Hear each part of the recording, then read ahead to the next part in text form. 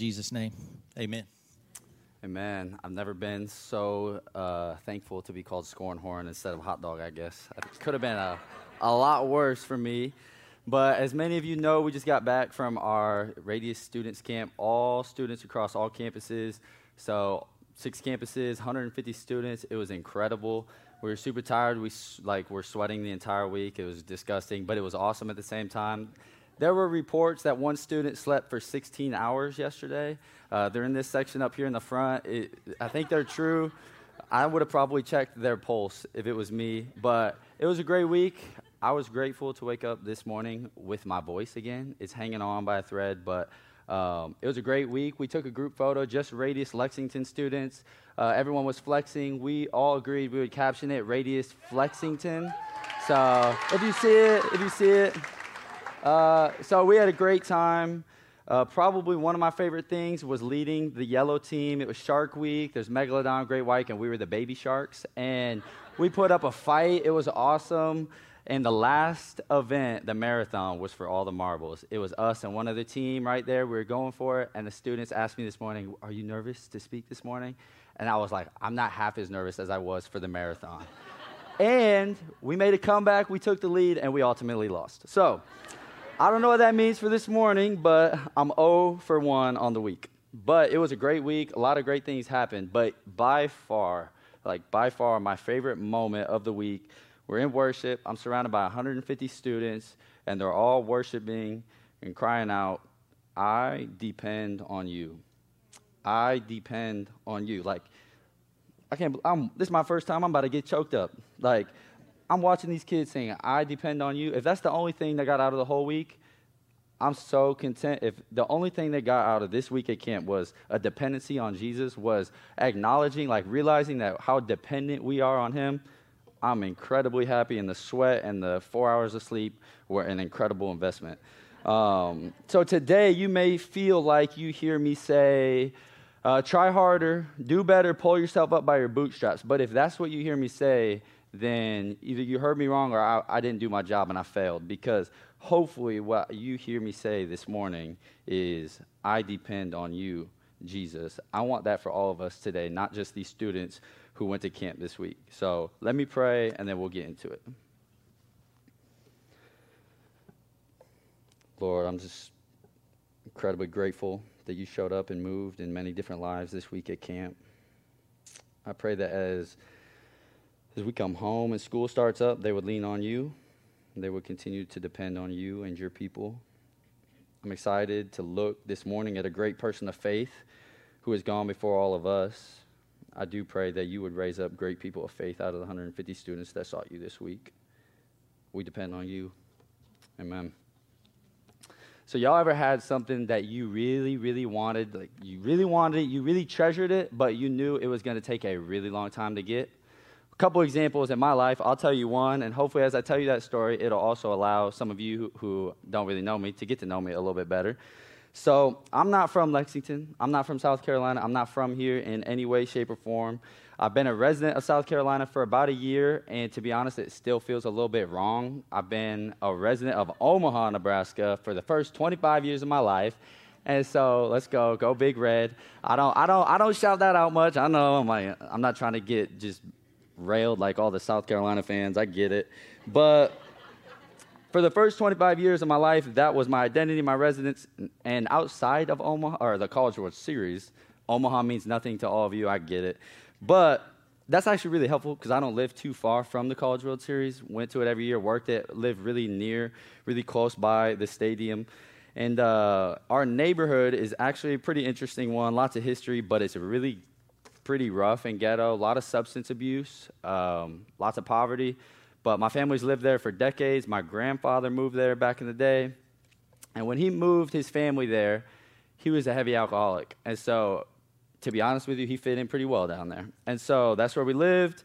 Eventually, his addiction led to marital problems with my grandmother. And by the Lord's grace, it led to his salvation. He repented. He gave up alcohol and walked with the Lord until the day he died. And because of that, it changed the trajectory of our whole family. Not just mine, but our extended family, from one that was identified was by addiction to one that was identified as followers of Christ, though imperfectly, for sure. But it wasn't all glitz and glamour. Like that vice of alcohol was not just isolated to him, just specific to him. It did spread to some other people. A couple of his sons got caught up in it. My uncle got caught up in drugs. Eventually led to his death. But because my grandfather saw the danger of drugs in our neighborhood and they were rampant, and he saw the dangers of alcohol from his own experience, he was wise and he made a deal with one of his daughters, who would be my aunt. He said, if you don't drink or do drugs until you're 21, then I'll give you a $100 bill for both. Now, that's $200, and back in the day, it's not today, it's back in the day, so it's worth even more then. So she was really smart, and she abided by it, and she followed, and so she lived her childhood, and she never drank or did drugs. Really, really well played by my grandfather. And so, but she did that, but somewhere along the way, he forgot. She reached 21, she never got a reward. And so she's telling me about this, and I'm asking her, like, tell me about that. And she just said, I didn't care about the money because he has given me everything. She's not talking about providing for her, giving her food, a house to live. Like, what he saved her from in making that deal saved her from so much, and he had given her everything. She was grateful. That was her reward. The only reason I know this story, it's a pretty personal story, right? The only reason I know it is because when I hit a certain age, my aunt, same aunt, was on the other side of it, made that deal with me. She sees me, the troublemaker I was becoming in that neighborhood, really just troublesome child, and she took action. So she says, Stevie, if you don't do drugs or drink, then when you're 21, I will give you a great reward of money. See, she didn't give me no dollar amount. She left it open. But I was like, I knew I could trust her, though, because this aunt, she would always provide for us on Christmas, birthdays. She always made sure we had good, nice stuff. And she really took care of us in a lot of ways, blessed our family. She didn't have to. And so I knew that I could trust her. And so she must have known me pretty well, because it highly motivated a young man with not a lot of money in his piggy bank. So I live, and I go about my childhood, and I clung to this promise, this future reward. Oftentimes I get made fun of, I'm not going to lie. I get left out, or I'd get rejected because I wouldn't participate in the activity. But once again, it didn't really matter to me. And not because I was so strong and so holy, not the case, but because my eyes were on a greater treasure in the future. I wanted that so much more. So, I really want y'all to let's get this straight real quick. This is not some sort of virtue signal. I was not a great kid. This was not me. I just didn't want to drink. I'm better than you. This was me like, y'all can drink. I want the money. I had a selfish ambition for this reward. It wasn't a great motive. I'm not going to lie, but it worked. My only regret is I just wish my aunt made that same deal with me in some other areas of my life, like getting in fights, maybe getting kicked out of school. That would have probably saved me a few suspensions. But by the Lord's grace, in this one area, I made it to 21. Time passed, same thing. I didn't get my reward. But I had the same thought that my aunt once had. I didn't really care anymore. It was motivating to me for so long, but at this point, I just realized she had given me everything. But then one day, I'm sitting here, and I get this package. And it's from my aunt. I'm like, all right, hold up. What could this be? And she always knew that I wanted this gold chain, but I was never going to buy it. I looked at it 100 times, but it wasn't going to happen. And so I opened up this package, and lo and behold, it's a gold chain I always wanted. This was my reward. This was my reward for making it to 21. Now, this may seem like a bit of a heavy story. I get that. I'm sorry. I'm just meeting you. I'm like, hey, I'm Stevie. It's nice to meet you. Let me tell you my deepest, darkest story of my life. I get it. I'm sorry about that. But the reason I tell you that is because besides marrying Kinsey, it's the best example in my life where I persevered at getting a treasure that I was after, all by keeping my eyes fixed on that treasure. So I didn't go astray. Today we're going to look at a man named Moses, who also persevered by keeping his eyes fixed on a great treasure. And his treasure was far better than some gold chain. Let's pray, and then we'll get into it.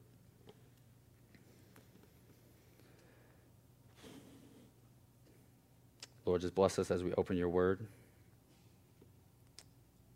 Pray that it wouldn't be words on a page, but that your spirit would move. It's in Jesus' name. Hebrews 11, verse 23. If you got it on out there, you can open up or it'll be on the screen. So verse 23, it says, by faith, when Moses was born, his parents hid him for 3 months because they saw the child was beautiful. They were not afraid of the king's edict. So I was wondering right out of the gate, why does it say he's beautiful? I get it. Every parent thinks their child is beautiful. We all think our child is the most beautiful. But it's still weird. It's mentioned in the Bible, so it's kind of odd to me. So I was like, all right, Russell. I hit up Russell. I'm like, Russell, I know you're busy, my man, but give me a good biblical, theological, solid answer. Why does it say that Moses was beautiful? It is what he sends me. He looked like me. Real helpful. I guess maybe he meant bald. I'm not sure. Contrary to popular belief, he didn't look like Russell.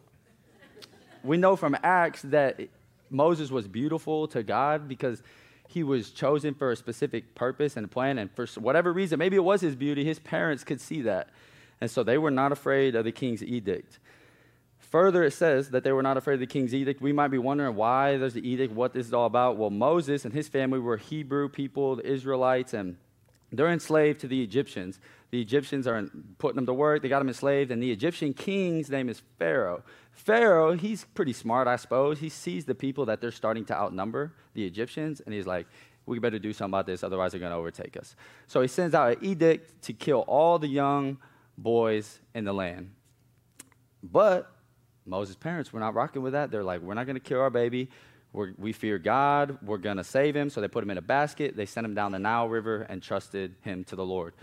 He's flowing down the river. Pharaoh's daughter's down in the river and sees him, adopts him as her own, but she needs a mother to nurse him. So Moses' sister is following, watches, speaks up, volunteers her own mother to be the one to nurse him. And so now what's happening is Moses' very own mother is getting paid to raise her own son instead of killing him because she feared God instead of man. It's really crazy. Moses grows up, spoilers, parts the Red Sea, the Lord parts the Red Seas, they walk through it, there's Passover, there's a bunch of crazy stuff in the wilderness. You should read it. It's in Exodus. It's incredible.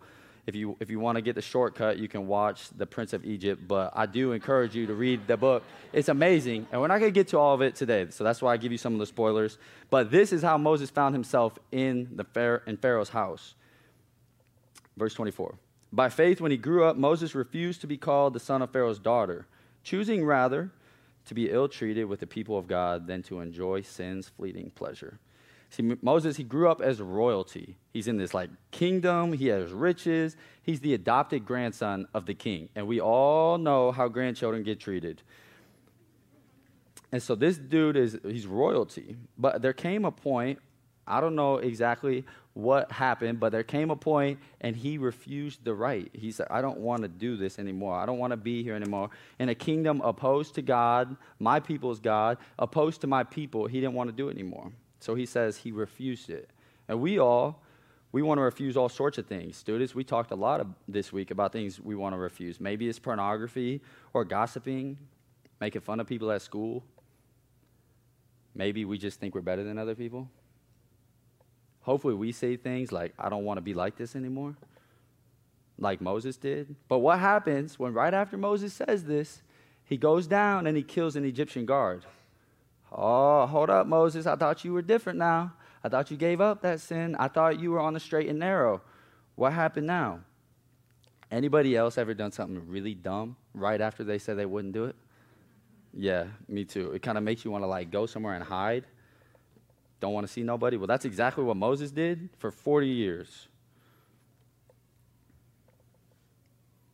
Like I said, students, we made this same confession. We made commitments that when we come back from camp and go back to school, things we want to do differently, want to be more involved with each other, whatever it is, the things that we committed, there's tons of them. But we get so discouraged when we come back and then we fall right back in and we make the same mistake and we start to think, oh, it's over for me. I made this mistake again, like God's going to give up on me. I'm pretty sure Moses had that same thought when it was year 38 or 40 and God still hadn't come back and called him back to Egypt. I'm pretty sure Moses was thinking, yep, God gave up on me. God let Moses wait for 40 years to humble him. He was so humble, so much so, that he no longer thought God could or would even use him to deliver the people. As if God is somehow limited by our capabilities. We'd all be in trouble. Amen? So God made Moses dependent on him, just like we sang at camp. And God extended grace to Moses, despite his failures. Moses didn't pull himself up by his bootstraps. He didn't just do better and try harder. He didn't look to himself. He fixed his eyes on his true treasure, the God who was calling him. Though his execution was not flawless, Moses was able to resist sinful pleasures of all sorts because he had his eyes fixed on a greater treasure, just like the story I told at the beginning. A lot easier said than done, as we all know, because here's what we got to understand. He's a man. He's in a palace, like I talked about, and he's faced with a choice. I can enjoy great, luxurious life, full of fame and power, comfort, and the pleasures of sin, fine print, which are fleeting, the passage tells us. Or I can step out of the kingdom, off a throne, out of power, to be mistreated, to be made low like a slave, and then to be rejected and get made fun of, just like my story, except for that's some peer pressure. This is like him being rejected by the very people he's trying to save. I don't know about you, but giving up a high-status job, a nice house, and a citizenship to a country that's extremely powerful does not sound like a great deal to go suffer with God's people. It doesn't sound like a good idea. So then why did he do it? Because verse 26 says, who regarded abuse suffered for Christ to be greater wealth than the treasures of Egypt. Why? For his eyes were fixed on the reward. His eyes were fixed on the reward. The only reason you choose suffering over treasures is if you got your eyes fixed on a greater treasure later. He was able to give up all the money in the world, great status, to suffer for Christ because his eyes were on a prize that would last a whole lot longer than whatever Egypt had to offer him. It's been said that maturity is being able to delay gratification. Moses had to say no to something in the moment so that he could say yes to something greater in the future. It's kind of like when we're dating somebody and we really don't want to wait till marriage, but maturity puts off that gratification in the moment for greater gratification later, right? The people that are able to do that, it's not that they don't have them same feelings or desires. It's really that they want a greater gratification later and they don't want to compromise in the moment. So it's delaying gratification to later. If Moses wasn't focused on his true treasure, he would have been quickly led astray. And the times he was led astray, I believe that's what happened. Verse 27. By faith he left Egypt without fearing the king's anger, for he persevered as though he could see the one who is invisible. Not only was Moses able to resist temptations of sinful pleasures, treasures of the world, but now we see the fear of man. He was able to resist that. And he did it by keeping his eyes on the greater treasure, the one who is invisible, his God. See, I was just thinking, faith in God, you fear God when you have faith in it. It's not compatible with a fear of man. They don't go together. It doesn't make sense. Typically, when we're fearing man, we're not fearing God. It just doesn't go together. If I'm fearing God, what's a man going to do to me? He's going to kill me? Then what? Then I'm with Christ.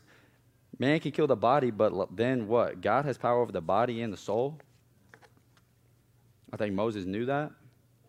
As student director, I get the pleasure spending tons of time with the high school, middle school students. I love it. Obviously, we just did that for a week at camp as students. We talked about this a lot at camp too, in small groups. It's like our greatest treasure in high school, middle school, to have acceptance by our peers. It's our greatest treasure. We talked about it a ton. It's so dear to us. It affects us in all sorts of ways. It's crippling, gives us anxiety, depression. It's really crippling. It affects the decisions we make. It makes no sense. We'll buy things we don't need to impress people who we don't even know. It makes no sense. And then we're left feeling empty because it wasn't fulfilling. And we might do it again. I've been there many times. I can remember buying these shoes I didn't even really like that much to impress this kid who I didn't even really know that much. And I also didn't even really like him. So I don't even know why I'm trying to impress some person at school. It makes no sense. But we want this accepted so bad. It controls all sorts of things in our life. But let's be real. It's not just students who struggle with that. We do too. At the time, I couldn't see exactly what my reward was going to be, but I trusted that it would be great. And I trusted that it would be something that would last a whole lot longer than the acceptance that was being offered to me in the moment. Moses didn't fear man because he had his eyes fixed. His heart was fixed on a greater treasure, on the one who is invisible. So today, I want us to ask ourselves, I've been trying to ask myself, what is your treasure? What do I treasure? Is our treasure in Christ and serving our church and serving our family, that our kids would not only know about Christ, but that they would love him and that they would cry out, I depend on you? Or is my treasure in my new house or the safety of the suburbs or being respected? Or maybe it's our kids' success. I don't know what it is. It's worth asking the question, though. Moses had all these things, and he counted them as nothing compared to Christ. A lot of us wrestle with how much of our family's time is going to be invested in sports, club sports, or their spiritual health. I'm not sure. I don't know what the balance is, to be honest with you. I told the students that this week because time after time, student after student comes up, and they're talking to me about how horrible their sports teams are for their spiritual health. And I'm like, as an athlete who loves to compete and who loves sports, I'm not saying just quit and go live in a cocoon and like hibernate somewhere for the rest of your life. I'm not saying that. I didn't tell them that. But we did talk a lot about balancing that time, which is unavoidable, with time with each other, whether that's as students on Sunday nights or outside of that, to balance that out because we become like our peers. Parents, we know that. And so I basically told them, I don't really know the balance, but I do think it needs to be balanced. We can't just be all of our time here because it will be detrimental. All I know is whatever we ultimately value is exactly what we will ultimately prioritize. I think that's why Jesus said, wherever your treasure is, there your heart will be also. So once we figure out what our treasure is and what it is that we truly value, then we need to be reminded of it. And we need to be reminded of it over and over and over and over again because we're forgetful. We forget. And so Moses wrote for us. It's very helpful since we're talking about Moses. In Deuteronomy 6, probably haven't read it in a while. Kind of an odd, I guess, passage to bring up. Verse 2 is not going to be on the screen, but that's where I'm going to start. He says, remember these commands so that you and your children and their children after them may fear the Lord your God as long as you live. And you must commit yourselves wholeheartedly to these commands that I'm giving you today.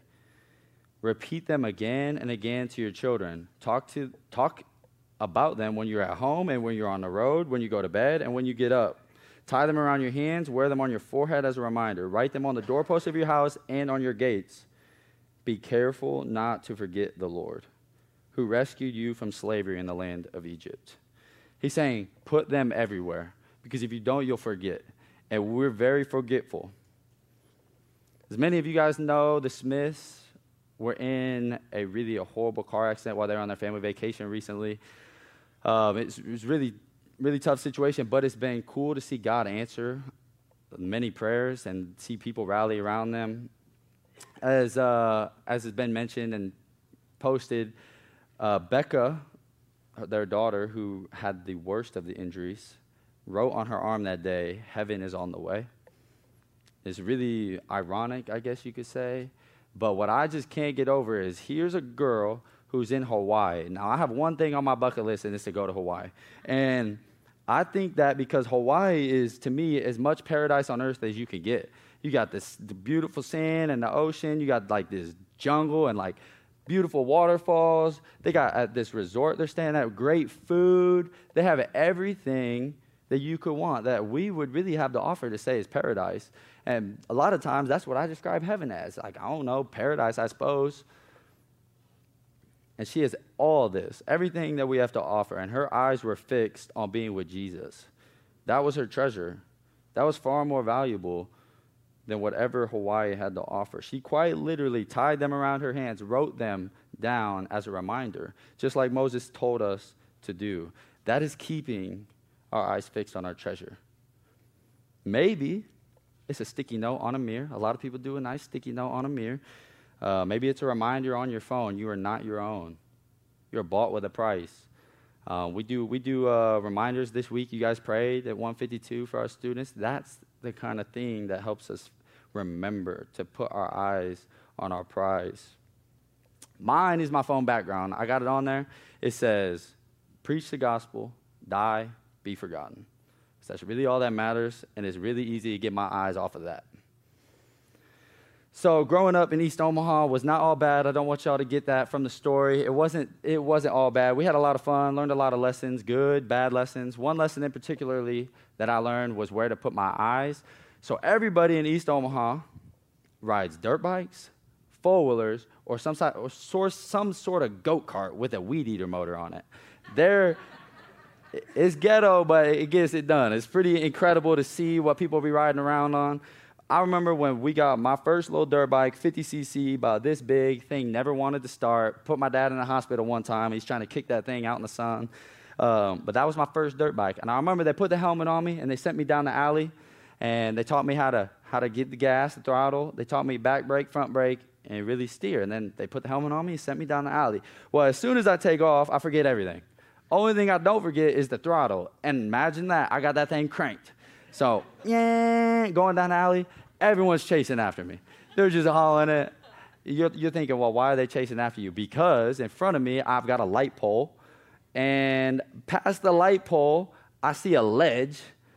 And past the ledge is a street. And if I somehow made it through all of that, there's a brick wall on the other side. So I have no idea why they sent me down this alley. But that's where they sent me. And so I'm going, and I naturally see all these things that could potentially kill me. And I start going that direction. And I'm going, and I miss the light pole by a hair, and I don't know what I'm doing. I'm just, and as I'm approaching this ledge, there was this hole in this like grassy area. My dad hated it. He was always trying to fill it with bricks and stuff. He's like, I don't even know why the neighbors dug it. He hated it. But I hit that hole. And on that day, I think my dad was very grateful that hole was there. I hit the hole, flew over the handlebars, landed on my back, bike flipped over. I'm laying there probably crying. Everybody runs up to me. But the problem was I forgot how to turn. I didn't know how to turn. Maybe I forgot. I'm not sure. And if you know anything about riding a bike, a motorcycle, turning is incredibly important. It is probably one of the trickiest things. It's not you ain't got no steering wheel. You can't just crank that thing, lean back in the seats. It's not like that. There's not four wheels. You got to lean. You kind of turn away from your turn. All sorts of things you got to do. All sorts of different techniques. But a really, really important thing about a motorcycle is when you're turning, and I'm coming up on a turn, you got to get your head up, and you need to look with your eyes through the turn. If you don't look through your eyes through the turn, and you look right there in front of you, the turn's going to go that way, and you're going to go that way. You're going to get hit by a car. You're going to slide out in the gravel. You're going to have to slam on the brakes, and hopefully you can stop. Bad things will happen. So when you're turning, you get your head up, and with your eyes, you look through the turn as you turn. Because when you do that, just like in my story, where your eyes go, the bike is sure to follow.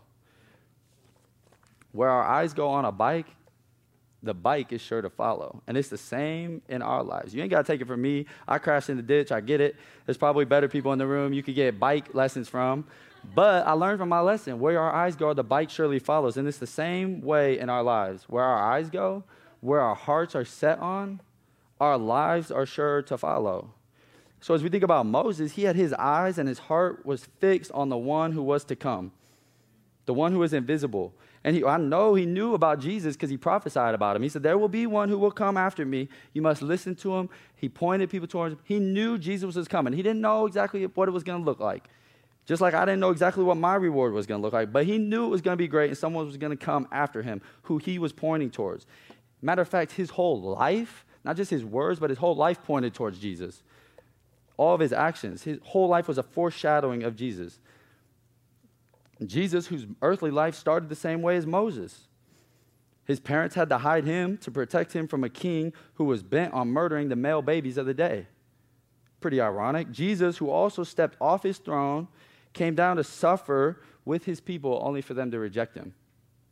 Jesus, who also led his people out of slavery and bondage and still does today. Jesus, who also mediated between God and man.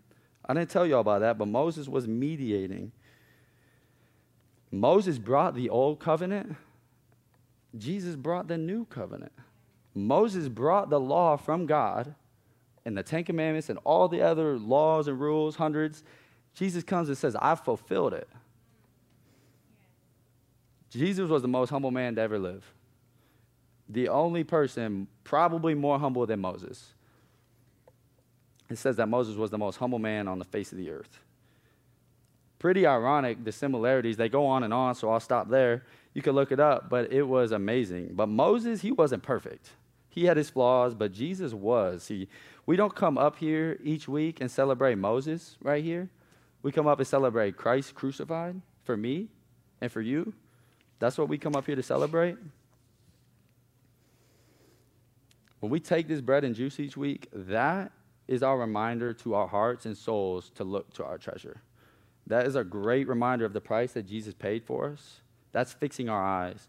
See, this, he didn't know exactly what it would be yet, Passover, and he had an idea, but this was Moses' treasure, the one who was to come. That was his treasure, the Jesus, the coming Savior, and he kept his eyes fixed there. And his life surely followed. The passage forces us to ask ourselves a question. What is our treasure? And are we focused on it? Or are we focused on something else? Let's pray.